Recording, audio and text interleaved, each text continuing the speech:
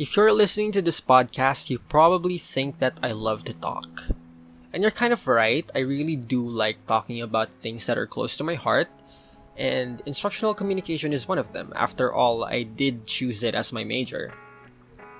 But I really still do suffer from oral communication anxiety because half the time I really don't know what to say to fill in gaps of dead air. And this is something that we will go into further in today's episode. Hi, I'm Jaco, a sophomore student at the University of the Philippines, Diliman, and you're listening to Full 180, a podcast about instructional communication. For today's episode, we will be talking about oral communication anxiety. As someone who signed up for a major that involves a lot of talking, I do experience a lot of the anxiety associated with public speaking. Half the time, I don't know what to say to fill in gaps like dead air. I resort to the use of fillers such as like, but, and, buzzwords so that I don't sound too stupid if I tend to black out in public.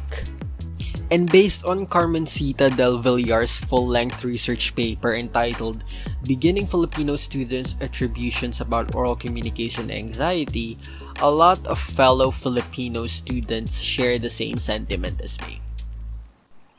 I grew up with English as my primary second language, and a lot of times I use it more often than Filipino when conversing with my peers. Of course, at home, my primary language is Filipino or Tagalog, so I tend to, of course, be fluent in both, I guess.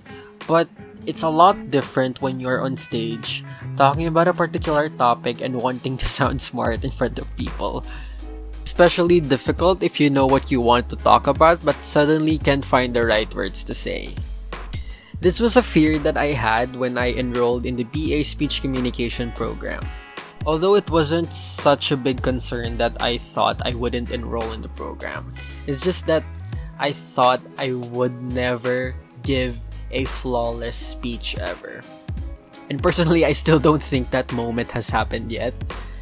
Because even in class presentations, I tend to have dead air that if not fillers, I use jokes or laughter, awkward laughter, to conceal my anxiety. And half the time, what helps me is having some sort of idiot board or a script to follow if it's a presentation. But if it's like a public speaking activity, I'm really just standing there in the middle, looking straight at the audience and panicking. It's not even that I don't know what to say, because I do. I planned it beforehand, but it's just that I suddenly got hit by the realization that hundreds of people are in that audience, even if most of the time it's just like 30 to 40 people. What helped me, however, is to make sure that I have hallmarks in my speech. What I mean by hallmarks is that there are specific words in my planned out speech that will remind me of what to talk about next, so that if I don't say the words in verbatim, I at least get very close to what I intended to talk about. I did this for my speech 30 class because our last requirement for that was a speech you present in front of your classmates. And I really did want it to turn out well because I did like my classmates and my professor in that class a lot. So I tried to make it sound very humorous. So I injected some pop culture references, some self-deprecating humor in there, and I think it worked out well. And those hallmarks were just simple words that reminded me that I needed to talk about the next topic or the next section of my life in that particular prompt. And I guess this is something that worked out because I also rehearsed it the night before and a few days even before that. And this is something that works for Filipino students in particular because since English isn't our first language, there are some inherent barriers to that, you know. It's not always that you're fluent and free-flowing in your use of a second language. After all, when you're bilingual, you tend to code switch. But according to Del Villar's study, Filipino students who rehearsed the night before found that it helped them prepare and make sure that the material that they were going to talk about will sound coherent and relatable to their target audience. And I guess inherently we all know what causes our anxiety. Is it a fear of failure? Is it pride? And Del Villar also highlights that in her study by saying that Filipino students have an innate knowledge of what makes them afraid of public speaking. So I'm really going to sound cliche here, but if you know what you're afraid of, then I guess it can't hurt you, because you're going to be able to have the opportunity to formulate some strategies to avoid it. So in my case, it was using humor and hallmarks. It's also something that I do whenever I come across debates, for example, because I'm a very, very novice debater. Like, I'm at the bottom of the food chain.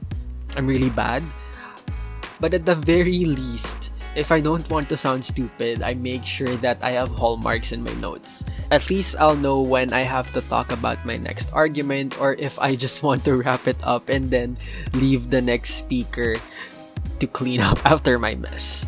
But, I guess it's just really something that I got from writing as well.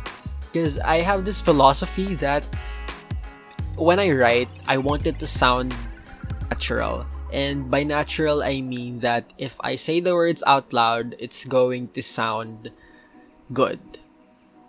It's also a way for me to spot grammatical errors and faulty parallelism. I guess that works both ways. If it doesn't sound good when I write it down, it won't sound good when I speak. And that's how hallmarks come in. It's like the first word in a paragraph or the main clause. So yeah, that's what works for me when I try to overcome my public speaking anxiety. And it's probably what I do in this podcast as well. And I guess that's it. It's a short but sweet episode where I talk about something that's close to my heart, public speaking, but also something that permeates throughout my entire life, which is anxiety. So I hope you enjoyed this episode of Full 180, and once again, I'd like to thank my professor, Miss Gray Ann Keith Pascual, for her modules which serve as the base framework of all these episodes. Till the next Full 180.